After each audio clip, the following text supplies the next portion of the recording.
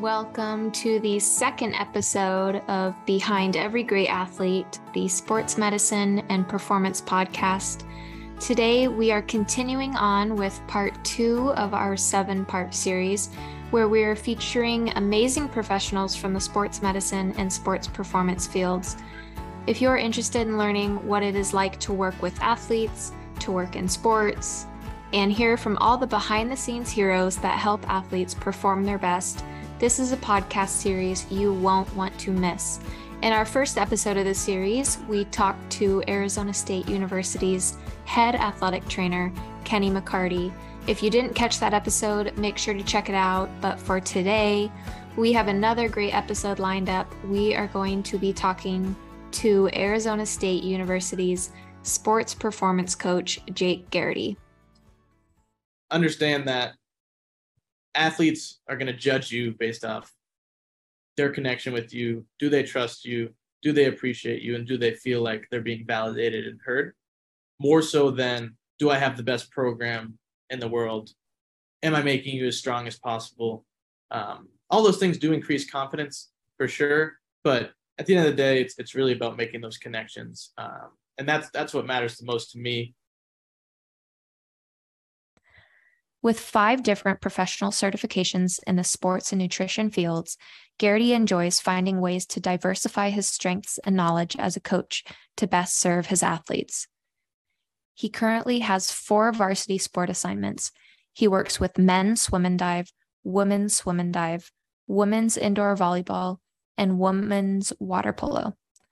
Jake programs workouts for all of these athletes to lead them through their strength and conditioning training, and also is deeply involved in sports science and incorporates sports performance technology to gather and analyze data for all of his athletes. Coach Garrity lays everything out for us in this interview and takes us through exactly what it's like to work in his shoes. So grab a snack, get cozy, and let's get into the interview with ASU's Assistant Sports Performance Coach, Jacob Garrity. Coach Garrity, we are excited to have you on the podcast to give us an inside look into your experiences becoming a sports performance coach at ASU. To start off, could you please briefly help us get introduced and acquainted with who you are, what your current job position is, and your responsibilities that you have in this role? Absolutely. Well, first off, I just want to say thank you so much for having me on. But yeah, a little bit about myself. Coach Garrity, but a lot of people just call me Jake. Jake Garrity. I'm originally from Massachusetts. Made my way out here to Arizona State for my grad assistant position, and then was fortunate enough to move up into my current role, which is assistant sports performance coach for Olympic sports. The basic primary duties of my role are ever changing, but the main ones are my 4 sports assignments. So the varsity sports teams that I work with are the men's and women's swim and dive teams, the indoor volleyball team, and then the women's water polo team as well. A lot of the day-to-day for that is team programming. So that's, working on an Excel sheet, and that's designing their workouts, having that annual plan that you map out. So, each phase, what intention you have, what adaptation you're going for, and, what time of season it is. We factor all those things into account. So majority of my time is spent on the floor coaching those teams during their sessions. Each team probably meets with me about 3 times a week for about an hour. That'll fluctuate based on the time and season, but that's the majority of it. Another piece of my role on top of the programming and day-to-day coaches duties is actually going over to practices. With volleyball, I do a lot of different sports science pieces. So we have a piece of technology called Connexon, and this is a player tracking software. So we're able to give them these little tiles that they put into their sports bras before practice, and that records their workload, their intensities, jump count, things like that. And then not only do I get to do that in my day-to-day role, but I kind of operating in the role without the role. But another big piece to that is I do a lot of aggregation, interpreting and reporting of different performance data we get. So all the different sports technology we're fortunate to have as an Adidas school. I get to utilize that, help inform my decision making with my teams, and help other coaches on our staff do what they need to do as well, because nothing is going to fit everyone, and we want to individualize and make sure we're hitting the needs for every student athlete that comes our way. We want to learn about the path you took to get to where you are now. So can you begin with your early educational background, and could you take us through your undergraduate experience and what the plans and visions you had for yourself were then? Absolutely.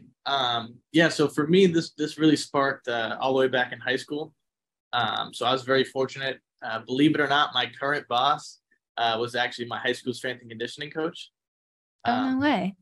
So yeah, it was very right place, right time, right? Like they say. And she inspired me to get into this profession firsthand. I saw that you could have a perfect amount of empathy for the kids, but also a little bit of push. And for me, I wanted to get involved in sports. I really like the sports psychology side and working out, and obviously it benefited me as an athlete at that time. So started off with that. Started working with her very, very early on. So I was about 16 years old when I started my first assistant strength coach job. Uncertified, just really assistant, helping out. And then once college came around my senior year, she really pushed me to apply to a few different schools, and she said, "Hey, you got to go to Springfield College. That's the mecca around these areas, and you gotta go for applied exercise science." So applied, got in. I was very, very fortunate for my time there to be surrounded by a lot of like-minded individuals, but also a great staff and curriculum. So they emphasize, hence the applied portion, they emphasize a lot of hands-on practical experience. So from my first year, we were doing practicum classes, we were doing internships, you name it, we were doing it all the way through my senior year. So I really knew as I was going, hey, I want to be a strength and conditioning coach. And then along the way, I started to do some research studies and help out with some of the projects that were going on there for some of the master's students and the dissertation people. So through doing that, I was like, hey, I really like the sports science side as well. So I did a few different internships, and through that time, it just reassured, hey, I want to do collegiate strength and conditioning. I did a private sector internship. I did a couple in college. And then my big one was out at Stanford University for about 6 months. And when I spent the time out there, I knew, hey, this is definitely what I want to do. And I was also fortunate to work with their director of applied sports science. So I got to see both sides of the spectrum, see how that dual role can be like. And then from there, it just it really sparked things, and knew that I needed to get my master's to get into the college sector and then get my certification. So talk about how you made your way to ASU for the grad assistant position. You just sort of led right into that, but what was the application process like, and how did you choose what was best for you, school-wise, fit-wise? Yeah. I mean, it's a challenging process. I mean, this field is definitely saturated. Not in a bad way, but it's hard to come by, especially in the college side. But I knew for me, in order to separate myself, I had to get as much experience as possible. And I chose not to continue playing a sport in college. So in a weird way, that kind of benefited me, because I was able to put all that time that I might be contributing towards sport, towards volunteering. So I guess to kind of just take you through a brief synopsis of that. I started out as an intern at Springfield, just working with the men's basketball program. And that was my first and second year. Did that with one of my best friends to this day, but my roommate. And I was fortunate that we pushed each other to do that. Learned a whole lot, but not a lot of coaching at that time. Obviously, they had certified people in there, and we were just doing a lot of the weight room maintenance and setting it up and breaking down training sessions. And then from there, I had a very, very important experience for myself, because on the side, I was going home in the summers. I was coaching at my high school, still doing that, but I needed something new to really take me to broaden my horizon a little bit more. And I went and interned up in Woburn in Middleton, Mass, at Mike Boyle Strength and Conditioning. So that showed me the private sector, but more importantly, what that really showed me was the business side, but how to really coach any athlete or any person. So I worked from, any different type of population of, this is a middle school level athlete all the way to high school, college, and even some professional. But then the really, liberating experiences were working with those with, type 2 diabetes, or, maybe they came back from a huge chronic injury, and getting that experience really opened up my eyes to how to coach, how to work with people, how to help them see their goals through. So from there, I said, hey, I like this, but I'm a little bit nervous about the idea of having to always be relying on someone showing up for a session to get paid and, make a living. And that's sadly kind of the harsh reality. But I knew from there I wanted to do college. So actually during that internship, one day, Jeff Oliver was the director of strength and conditioning at Holy Cross. He walked into the weight room, again, right place, right time, asked if, anyone was interested, exchanged contact information. That fall, after that summer, went there and interned there, worked with a few different teams, saw what the college setting was like. And I knew for me, like, yeah, this is probably where I wanted to be. It's a perfect mix of, you have the student athletes who are still trying to develop and find their way, and improve their athletic performance, but at the same time, they know why they're there and they're committed to it. And it's not a job, but it's getting to that point nowadays. But did that, and then from there, my current boss, Leanne Blinn, she was like, hey, you're on the right tracks, and you got to get your experience to be as competitive as possible. So when you're going to look for GA positions. So what I did was, for my big at Springfield, we had 2 internships. The first one I did was for credit, was the Mike Boyles one.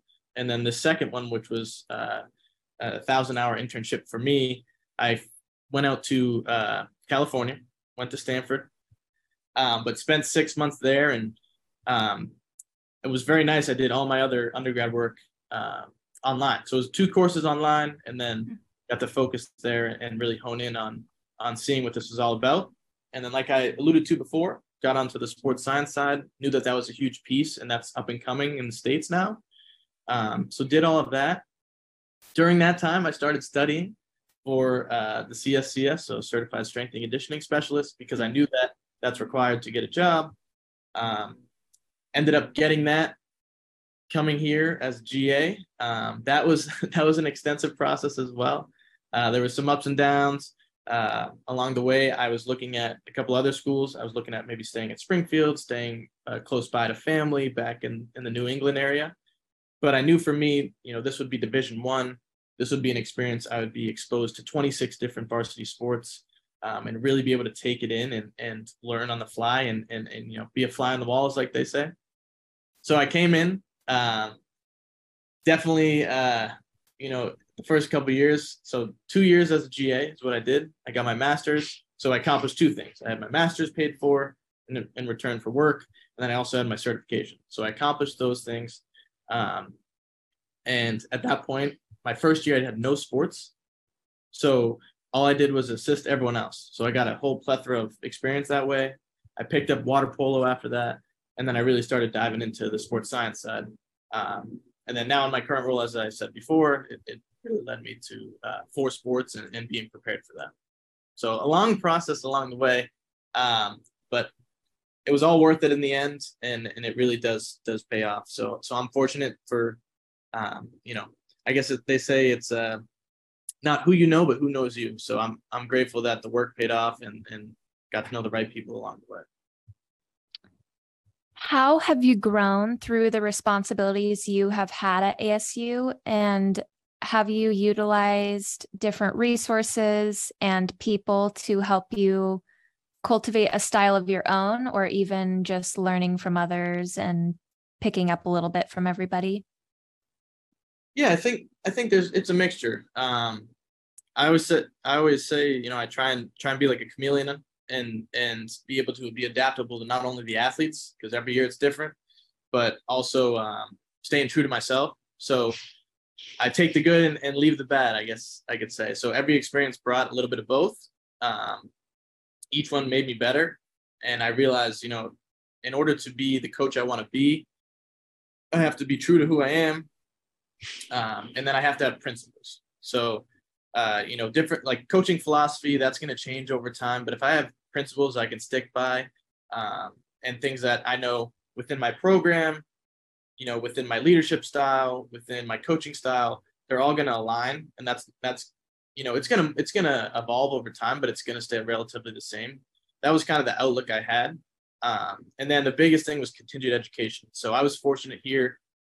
When I got here, Leanne pushed me into working under some great staff members at the time. So the person who was in the position before me, Gavin Walker, I owe a lot to him. He was a big mentor for me when I stepped in here, and he really pushed me and threw me in the fire. So that coaching experience was probably the biggest piece. But along the way, COVID hit, and that opened up in a time that none of us were ready for. But what it allowed me to do was take a step back and say, now that I have this time in my hands, what can I do to, I guess, elevate my role, and what can I do for others to make their job easier?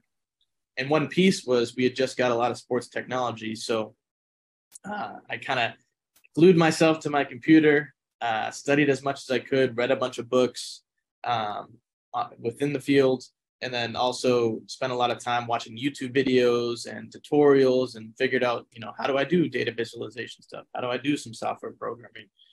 And from that, made a bunch of tools that made things easier for everyone on staff. Being on the college side, which I'll get into a little later, is obviously moving parts at all times, but it's a long extended day, which people don't realize, because you have your mornings and then your afternoons. And then that lunch period time is really when you take advantage of things like this or programming and just staying on top of it. But I guess to summarize that, those are the biggest pieces. And then the continued education point, our director has been awesome. She makes sure it's factored in to have us take opportunities. So some people go to conferences for continued education, and they go and learn from guest speakers who have years of experience. And then other people approach other certifications and courses. So I've been fortunate to do about 5 to 10 since I've been here. Certifications, I would say, for anyone coming up in this, it's get what you need, which is the CSCS from the NSCA. Another option is the CSCCA from the SCCC. So it's another strength and conditioning organization. That one's a little bit more applied, but this one is a test, and you just need your bachelor's to get it. But those are going to make you more marketable. And then from there, I got the USA weightlifting, so I can coach weightlifting movements. So it helps diversify my portfolio as a coach. And then I got precision nutrition certification, so I can talk to the athletes about that. I'm not a registered dietitian, but I can help lead them in the right direction. And then the one I most recently got last year was the Certified Performance and Sports Scientist certification, which that is also from the NSA. That's brand new. And again, knowing the route, how can I diversify things? I was able to tack on about four certifications to having a master's degree and the experience level. So to summarize everything there, I was fortunate. Last year, I moved up into a paid intern position. Traditionally, a lot of people move on from being a grad assistant for 2 years, and they go and take a full-time position. I really believed in what we're doing here at ASU, and I believed that an opportunity would come up. And fortunate for me, and the timing worked out like it has, and the right people at the right time. So when my coworker moved on from this role about a year ago, my boss came directly to me and said, "Hey, you're ready for this. You've been assisting him, you've been learning with him, and you have all these other means that you've helped yourself create. So, our administration's on board and our staff's on board. So would you like this job?" So I was very fortunate from all of that. It took a lot of time, a lot of effort, a lot of ups and downs, but learned from it all. And hopefully that, I know it's a long-winded answer, but packs a deep, in-depth view of what it kind of takes. So let's dive deeper into, we're going to start smaller and then think more year-long, bigger picture. So let's dive deeper into what exactly you are doing on a day-to-day basis. So walk us just through a typical day of work for you, and what athletes are you working with? How do you plan their training for the day? And what's kind of your atmosphere like, training atmosphere, work atmosphere like? So yeah, typical day to day. It's ever changing. Student athletes, their schedule, they have class conflicts, they have injuries, they have different things come up, team travel. Same thing with sport coaches. Things come up, but for the most part, we have a pretty structured schedule. So we're pretty fortunate. We have 3 different weight rooms. That's not even including football. So I'm in the bigger weight room, and we have about 20 racks, whole bunch of equipment. It's a giant jungle gym with everything you could ever need for someone, whether they can do every exercise or they're very restricted and need modifications. But a typical day to day, depending on the day of the week, getting in the morning, try and get my workout out in first before I start my day, because things do get crazy fast. Usually in the morning, if other coaches are here, we just do a quick debrief, just check in. Hey, anything new on your end, or your team's changing, anything that we need to be aware of. And then from there, once we're done opening up the facility and getting things ready to roll, for me, I have water polo at 6:45. So they'll come in, they'll do some foam rolling, and then we'll spend an hour working out. So for them, it's going to look a little bit different than some other teams, but I'm fortunate. A lot of my sports are similar to aquatic sports, and then volleyball has some similarities as well. So each sport brings something different, but I'll have that first session. Following that, I usually have another team, which in this case would be volleyball. Following that, I have a post-collegiate swimmer come in. And then from there, I go over to practice. I set up for the volleyball Connexon player tracking technology that I was talking about. I make sure all the girls are wearing it and make sure it's running smoothly. I can see the live data, check in with the coaching staff. Then I make my way back over here, finish up the sessions that I have. Try and sneak in at that point, probably like a quick snack, second breakfast, keep the energy going. And then from there, I usually come to my laptop, and I sit here. I either have meetings like we're having right now for this podcast. That could be with anyone from, maybe it's a technology vendor and we're talking about a specific product. Maybe it's with the coaching staff. We do weekly performance meetings. Other times it could be, different things that come up. Hey, someone calls me quick. Can we restructure this for today's schedule? So there's ongoing communication with everything. But that's kind of the middle of the day. It gives us a little bit of downtime. I can also sit at my computer and do my programming, so I can get my workouts ready to go for following weeks. Always trying to stay proactive. So what we typically will do is like a 3 or 4 week lifting card. And then same thing for speed and conditioning stuff. So we're always aware of when those things will end and when we need to move on. Then once that ends, we're gearing up here in an hour. We're going to have our swim group come in. We'll have the men's group first. Following that, we'll have the women's group. After all that's done, there's usually something that happens within that session that I need to, reflect on. So I always sit down with my journal. I take in the day. Hey, what could I do better as a coach? What came up that I need to be aware of? What do I need to make notes on? That usually takes a few hours. I also do a lot of data input at that point. So I pull the data, export it to a CSV file from a cloud system. Then I bring it into the software that I use, and then I can see the data in front of me. What does an athlete's readiness look like? How are they performing? And how do I communicate that? From there, I spend the last part of my day is usually making sure that I get my volleyball reports out. So every day I send a report to the coaches. This is how the girls jumped today on their vertical jump testing. And this is how they looked on the Connexon. So this is what their workload looks like. This is what their jumps look like. And that actually helps us plan out the next day. So in a weird sense, we have weeks planned in advance, but we also understand that being a college student athlete has a lot of different factors. So we need to make changes on the fly. But that will usually conclude my day, and then get out of here, depending on the day, about 6 to 7 p.m. So it's a 12-hour day. It's packed. And that definitely will differ depending on the individual and the teams you have. So some other people on my staff, we have 9 people. So we have a bigger staff for college. Some people have morning teams. and they have their afternoons to do what they need to do work wise. And then other people have evening teams. So we work around that, and everyone kind of has a similar schedule, but a little bit different based on your teams. Okay, so now I want to sort of get a really in-depth idea of what an entire year would be like in your shoes as a sports performance coach. So let's just pretend or take a sport, for example, like the women's water polo team, and let's just go through how you plan an entire year of their training and all the other aspects that go into your job. So, women's water polo is a spring sport. So, let's begin at the beginning of a school year in the fall, which would be the women's water polo's off season. So, what is your focus during a team's off season? How do you plan? How individualized is training? And kind of just walk us through your focus during a team's off season. To kind of, I guess, go over that entirely, when we plan something out, we want to think about two things primarily.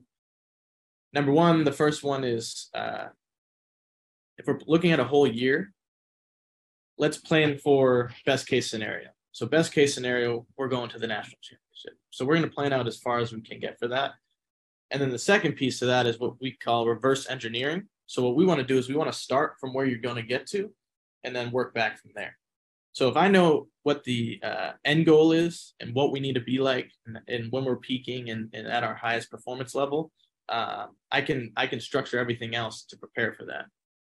So water polo is a unique sport. A lot of times now, these college sports have fall and spring seasons. They'll have a main competitive season, and then they'll have that kind of secondary season.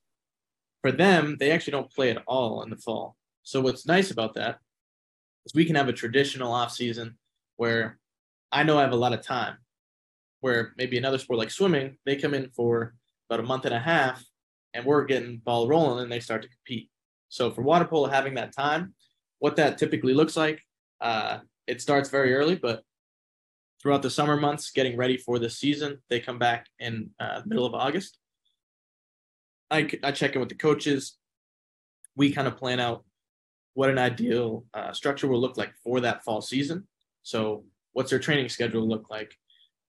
What practice times will they have? What time would they like them to be with me? Do they need additional stuff? Do they need conditioning? Do they need mobility workouts? In that meeting, we call it an all hands on deck meeting. So we'll have the athletic trainer in there as well. The physical therapist is kind of kept in the loop, but there's only one we have, and he does an amazing job, but he's very spread thin. So we just kind of keep him in the communication line with any important information he needs to know. But we kind of plan out, hey, this is where we're coming in. So we have an incoming freshman group, and then we also have our returners. So maybe there's injuries or different things we don't plan for. So we want to take all that into account. So we have our schedule. We also understand, what we're working with the population. From there, they come in, and in college athletics is a little different. So traditional strength training, a lot of people want to talk about progressive overload, right? So, that might look as simple as, hey, if I'm doing a dumbbell bench press, if I do 50 pounds this week, next week I want to increase by 5 pounds, 10 pounds. So there's different ways to alter the variation, but that would just be a simple example. But I guess that is traditional model, and that's what's called linear model. So we go from one adaptation. So we go from, hey, we're going to build up our work capacity or build our strength endurance. And we're going to get that basic level. And then from there, we're going to go to a more strength-based program. So that'll last a few weeks. And then from there, we go to power. And then from there, we go to peaking. So that would be what traditionally people think. But being college athletes and understanding the time frame, we do something called undulation training. So daily undulation. So we understand that if they have a hard practice over at the pool, we can work with that and match that intensity over here. So instead of, let's say they have a hard practice on Monday and then they come in and lift with me on Tuesday, and then we go hard, then it's just going to kind of set their whole, bodily system off. So we try to avoid that. But to kind of give a more in-depth view of what we actually do, they come in for those first few weeks. We separate into two groups. So I have a intro group. So those could be, regardless of your training age, whether you've lifted a weight for the first time on the first day, or you've never done, or you've been training for a few years, you'll be in that group. So that's freshmen or any transfers. So they just get accustomed to how the system works here. And then the other group is the returners. And everyone's on a similar model, but how we individualize that is based off the position the position they're in terms of their academic year. So we focus for the first about 4 weeks. We really focus on, let's get them back into shape. Let's get their bodies moving. They're coming off the summer months of being on a break. How do we kind of get them to the point where they're going to be ready for harder training, right? So with me, we do some strength-based workouts on top of some circuits worked into there. And then they do a lot of conditioning and stuff on the pool side to get them ready to swim and be able to prepare for the demands of what water polo will take come the spring. We also make it fun within the off season. So along the lines, not only to increase intent and competition, but we make sure that we're offering some competitive nature where we split up into groups, maroon and gold. So during this time, every phase, so say whatever the adaptation or we're looking for, we want to make sure we do testing before and at the end. So that could be a strength test. That could be a neuromuscular test, like a vertical jump. And we have the pieces of technology to measure that objectively. And what we do with that is not only just measure it so I can look at it and tell the coaches or make my own changes, but we make that part of a competition. So when we split them up into those groups, they not only go and jump now for themselves, but they jump for their team. So we make that fun. So each phase, we just see where we're at, and I can modify off that. But looking at it as if everything went well, that second phase, we start to build our strength back. We increase our intensities in terms of what we're doing for the workouts. We start to move away from maybe some more functional movements, I guess people would say, where it's more dumbbells based, things like that. We start to incorporate some barbells. We start to incorporate some power exercises, and we really work on that. And then every day there's an intent behind it. So we'll have a max strength day. So that's a day that we're going harder in terms of strength. We'll have a power-based day, and then we'll have another day where we're working on strength and power, but it's a little bit different. It's called dynamic effort. So it'd be moving a heavier weight at a fast speed. So we think about those things. And then as that semester goes on, that sets us up to the next 4-week block. And we usually have about 16, 17 weeks in a semester. So the next block would be, a strength power block. So now we're taking the strength we just got, we're developing that further. Around this point is where I reintegrate the freshmen with the rest of the group. We're now a team, cohesive unit, and they're now challenged to not only be using the experience that they just developed, and now that they're more acclimated, but they're also challenged to work and push their upperclassmen the same way the upperclassmen need to push them. So that point in time, usually around the 6 or 8 week period, is when we really start to see improvements in terms of strength, power, all those things, and just being accustomed to what we do. And then we spend that second half of the semester, like I said, we do strength power, we move on to a power phase, and just get them as fresh and ready to go and strong as they need to be. Because for them, they'll finish the fall semester, they'll go home for about a week and a half, 2 weeks for Christmas break, and then they come back and they start their preseason training, and then the season starts. So that's kind of a glimpse of the fall. Apologies, I know that's a lot of information, but we kind of think with the end in mind in terms of what May is going to look like, but we really focus on what are those 16 weeks across a fall semester. And then when they move into the springtime, now they're busy with travel and games each week. So how has your focus now changed and your priorities changed as a sports performance coach when the team is in season? Absolutely. Yeah. So I think exactly what you're getting at is a big point of emphasis that I should mention is off season period. Coaches are super bought into the weight room and super bought into let's develop these athletes so that they can perform at their highest level. So that's a lot of skill-based stuff in water polo, and that's a lot of conditioning to get them into shape. And then with me, like I said, it's building all these different qualities to get them at peak performance. But when they come back, we have probably for the month of January, there's a couple scrimmages and not a lot of travel. So we get to push a little bit and get them back into shape. Maybe they, took 2 weeks off for Christmas. In an ideal world, they're still training, or at least training a little bit. So during that time is when I now know that, hey, the emphasis now is to aid their performance and keep them ready to go. A lot of times people view this as a maintenance period.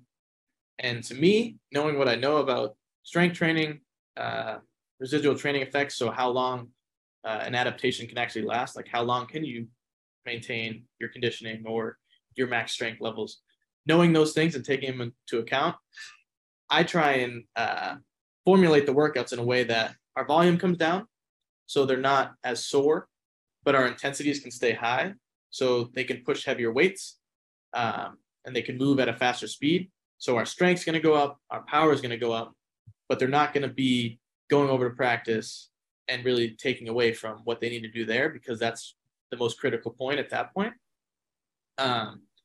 And we try and push to the point where they are still getting stronger in season and they're getting powerful in season and they're ready to go. So for them, it kind of fluctuates. They don't have a match every weekend. So we understand there's certain times of the year in terms of the spring semester where we can train a little bit harder with the weight room with me. And then there's other times that we pull back. So to kind of give a glimpse of that, they're a unique sport. They could play anywhere from 2 to 4 matches in a weekend. So most teams could do 1 or 2 games. You can get away with that a little bit because it's a water-based sport, so it's not land-based, so the stress level's a little different, but you still get beat up, and they're very physical in the water.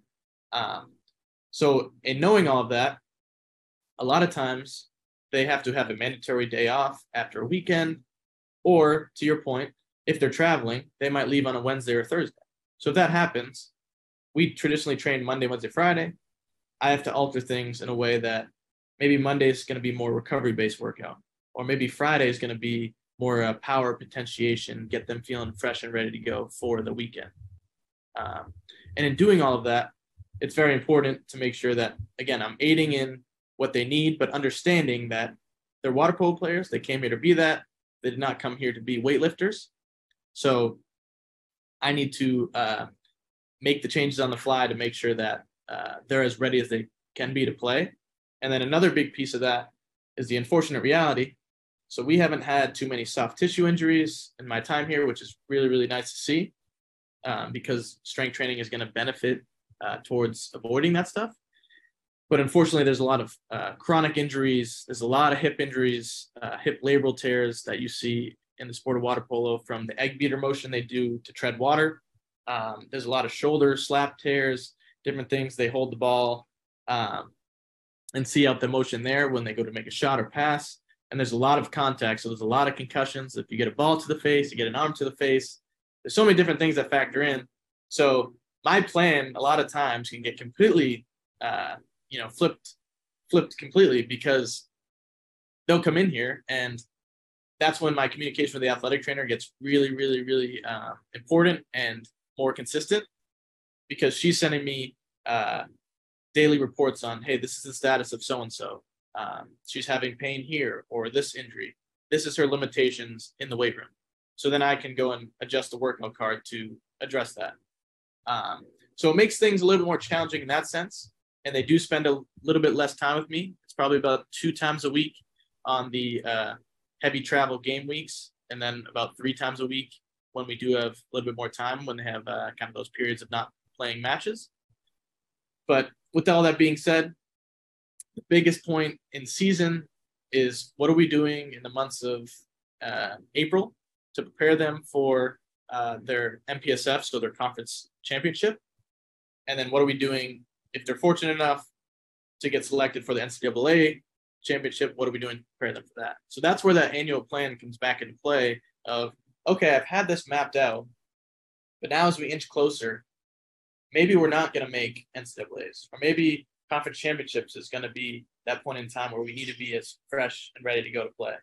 So what I had planned for this period, I'm actually going to move forward 3 weeks so that we can be ready for that. So it's making those adjustments as you go to really hone in on keeping their performance where it needs to be, and then reducing your chances of injury and modifying for the injuries that do come up. Knowing that you are really involved with different technologies and kind of the science behind the work that athletes are putting in, how, like, outside of injury, how are you evaluating their need for recovery? Like, I think I saw that you're wearing a Whoop. Like, do you, with the technology you have, are you objectively measuring different, like, individualized how much recovery someone needs, whether it's sleep or travel or just the wear and tear they have from their practices? Like, how are you measuring how much recovery you think you need to help them incorporate? Yeah, I mean, that's a great question. Yeah, so the Whoop piece, we have a few student athletes who wear them, whether they purchase them themselves. Also, Adidas has a partnership with Whoop, so I've been able to distribute some to them. Understandably so. With any wearable, there's going to be a little bit of inaccuracy, but it still is more of an objective measure than just simply asking them how they feel, because sometimes they can't perceive that very well. But that's the starting point. So it could be a simple conversation of, what's your rate of perceived exertion for this session? So 1 to 10, give me a rating. 10 being hardest workout you've ever done, 1 being the easiest thing, or at rest, sitting down. So we factor those things in. I always do it for our lifts, so I can make sure, number one, is this workout actually as hard as it's supposed to be, or as easy as it's supposed to be? So it's matching, like I said, the practice's intensity. But also, maybe someone says it's a 9.5, and someone else says it's a 6. So that person who says it's a 6, well, is that because maybe they can handle a little bit more, or is that because something's going on? So it always strikes conversations like that. Honestly, the biggest assessment tool you can use is just, how are you today? How are you feeling? So those are really the subjective pieces. We've tracked some of that over time and just see trends. But to get to the objective piece, we do a couple different tests. So a few of those, so there's basically 3 pieces that we use with water polo. The biggest one, like I said before, is the neuromuscular assessment. So that'll be every Monday morning. They come in after a weekend, whether they played or didn't do anything, or just had practice. They'll come in and they'll do a counter movement jump. We'll have them hold their hands on their hips. They'll perform 3 jumps. We do the hands on hips to standardize it so it doesn't mess with it. But what we do it on is a force plate. So we have dual force plates, and those measure force and time and a bunch of different other variables. So from that, we can see, are they favoring left versus right leg? Do they have an asymmetry that we need to be aware of? Is that trending in the wrong direction? What does their peak power level look like? What does their jump height look like? What does their explosiveness or reactive strength look like? So there's different metrics that I know and I use as key performance indicators to adjust on the fly. So majority of times we understand that there's going to be stress and there's going to be fatigue, and they're going to eventually adapt to it.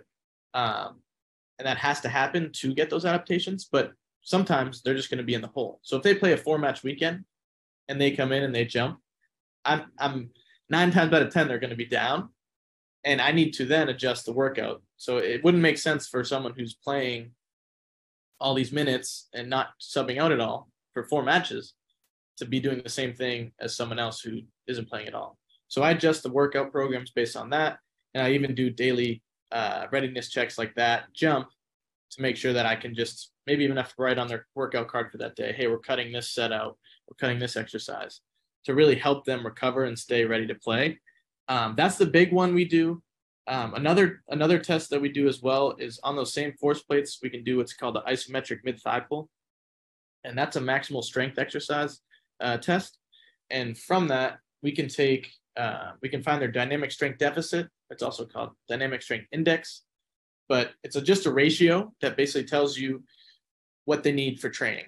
It's just one means of a measurement, so it's not going to be the end all be all, but it'll help guide you. So what it takes is the peak power or peak force, on the way up in a jump. So from that first test we do, and then this maximal strength test, they go under this movable object, they pull up as hard as they can, they try and pull a rack off the ground is what we like to say, and push through the floor as hard as you can. The force plate picks up those forces, and the peak force from that, we divide the two.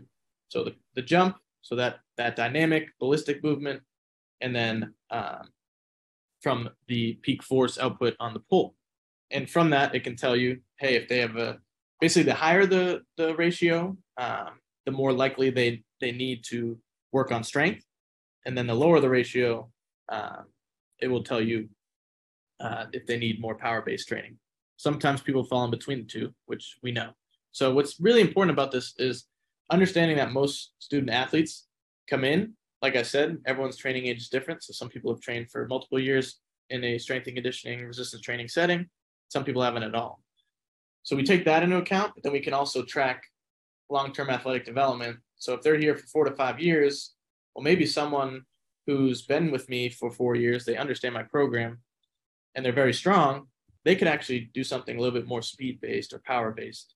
So we'll adjust based on that, and we use that data to help us. But majority of the time, we just monitor those things over time. So that test where they do the isometric mid-thigh pull, we do that a couple times a semester. And then the jump test we do weekly. And then another really cool piece of technology that we use this a couple times a week, is our GymAwares, which are velocity-based training tools. So it's called a linear positional transducer. Bunch of fancy terms, but long story short, just think about if you attached a string to a barbell that was on your back or maybe in another position, and it had its starting point and up here, you got a stopwatch and someone went down in a squat and they came up and you timed how fast they came up. That's basically what we get from it. So just like the force plate, as we know in physics, there's a bunch of different equations that you can use to get power, force, velocity. So with these GymAware units, we can auto-regulate training. So instead of me saying, hey, you need to be at 85% of your 1 rep max today for this exercise, I can actually say, hey, this is the speed zone you need to be in between, and this is going to work on this quality. And so basically the faster you go, the lighter the weight should be, and then the slower you go on the way up, the heavier weight. And I can give them a specific speed so they can come in, and a lot of times someone will be training and they'll be doing that exercise for the day, and they're seeing their speed. So we have a iPad set up and the unit attached. It's not actually a string and a stopwatch. It's the unit I was talking about where you attach a little tether, strap it onto the barbell, and then measure the speed. So when we do that, they have an iPad that shows their name, it shows the exercise, it shows how many reps they should be doing, it shows what speed they should be at, and it actually dings and flashes green. So it gives them that feedback. So it tells them, hey, you got this or you didn't. We also have a little leaderboard feature, so everyone gets competitive.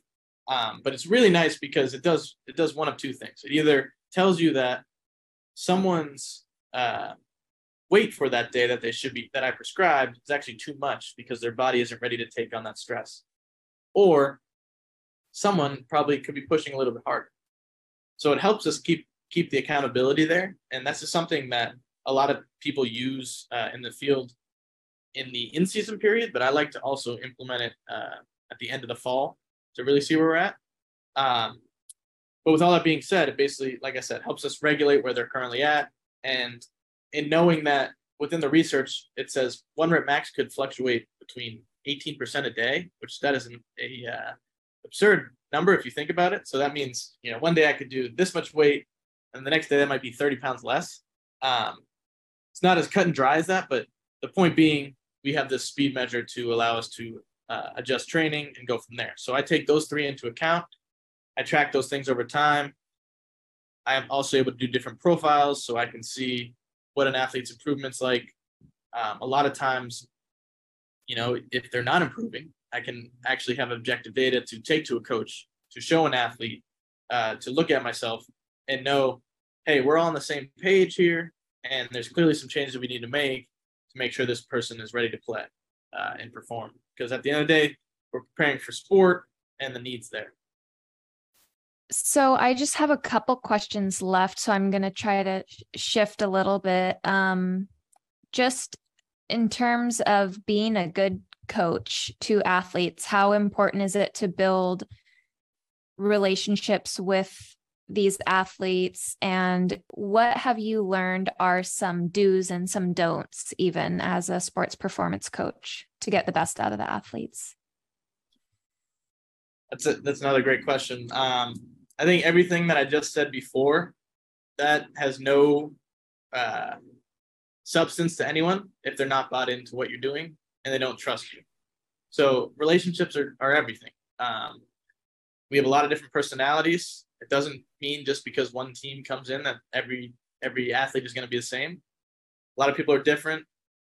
Being college athletes, there's a lot of different factors. There could be emotional responses to relationship status. There could be stress from school, home situations, being homesick, practice stress, weight room stress. There's so many different factors that we have to take into account. So every day, I always try and approach the situation with every student athlete as being that positive person to make their day, to start the day. So maybe it's just addressing them by their name. Everyone loves to hear their name.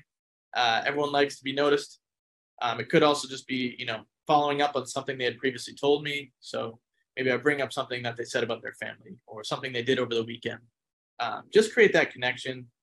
Got to know names and just be yourself. So I think for me, like I said, in order to create that buy-in and more importantly, create relationships that are going to be long lasting, it's not just about what they do now, but I want to see down the line, hey, you just got married to so-and-so.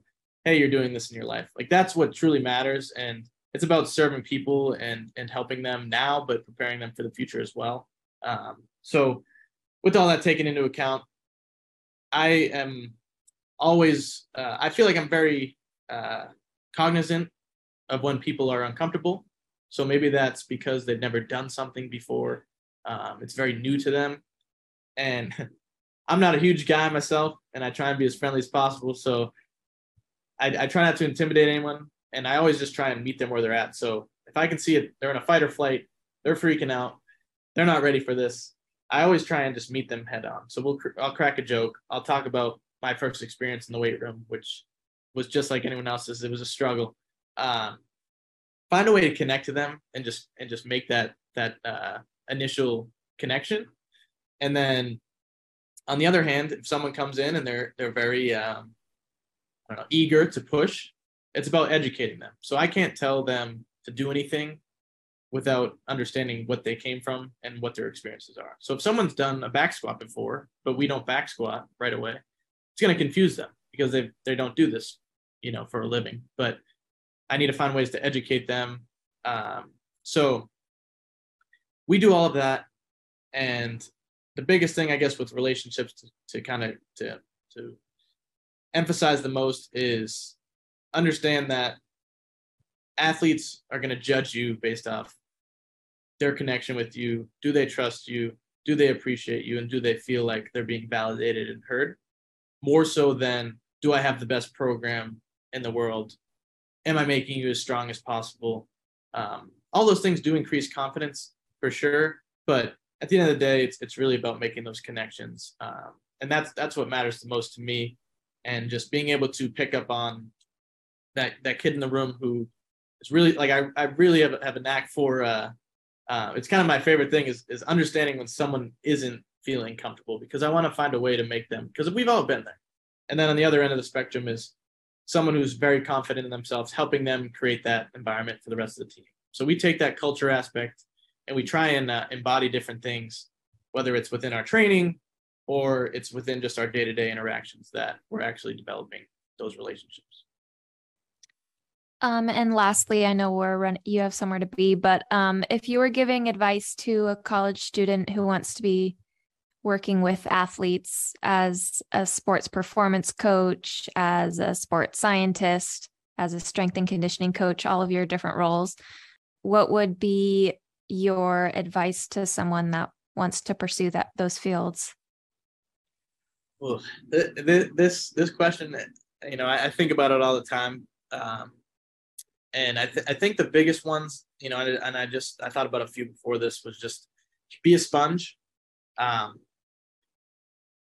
be able to put your guard down and embrace the situation and understand that you might have that experience and you might not agree with something, but there's got to be a respect level for what people are doing, but also an understanding of, hey, this is something I'm learning currently and I can apply this later, or I can learn from it and create questions.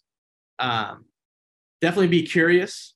So always ask questions, always follow up, use your resources, make those connections. I think nowadays there's so much social media, there's so much information that's out there, and it's freely available.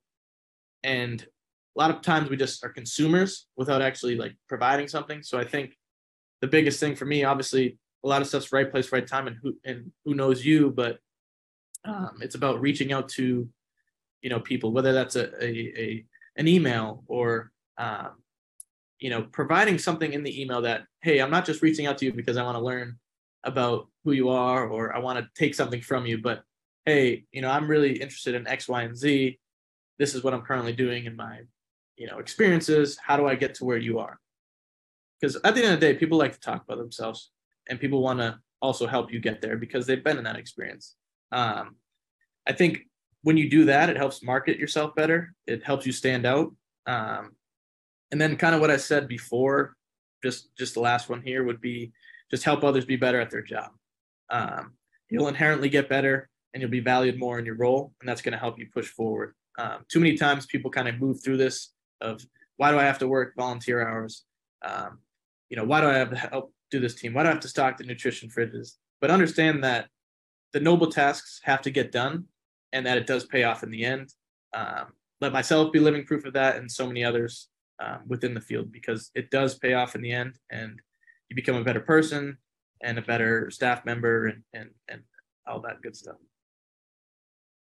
Well, Coach Garrity, thank you so much for spending the time with us to share your journey into becoming a sports performance coach at Arizona State.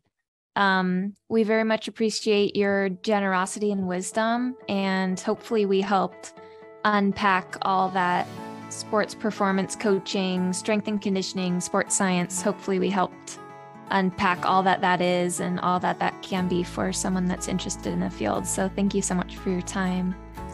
Yeah, thank you so much for having them. Really, really honored and appreciate you reaching out about this opportunity. And for the listeners, if you guys are ever interested in learning more about what we do, please feel free to reach out. And if anyone's looking for volunteer opportunities, we're always available for that too. Okay, team, that's a wrap on our second episode of Behind Every Great Athlete, the Sports Medicine and Performance Podcast. If you're interested in strength and conditioning, sports science, Jake Garrity, the Arizona State sports performance staff, or have any questions for us behind the podcast, please see the links in our episode notes. That will be our hub to provide more information on guests we have on the show, opportunities for volunteer hours, internships, or other experiences within the sports medicine and performance fields, and more. So come back to us for episode 3, where we are interviewing Arizona State University athletic trainer Amanda Doyle, who will share her knowledge and insight into the athletic training field. That is all for today, everybody. Thank you for listening. I hope you enjoyed, and please come back to listen soon.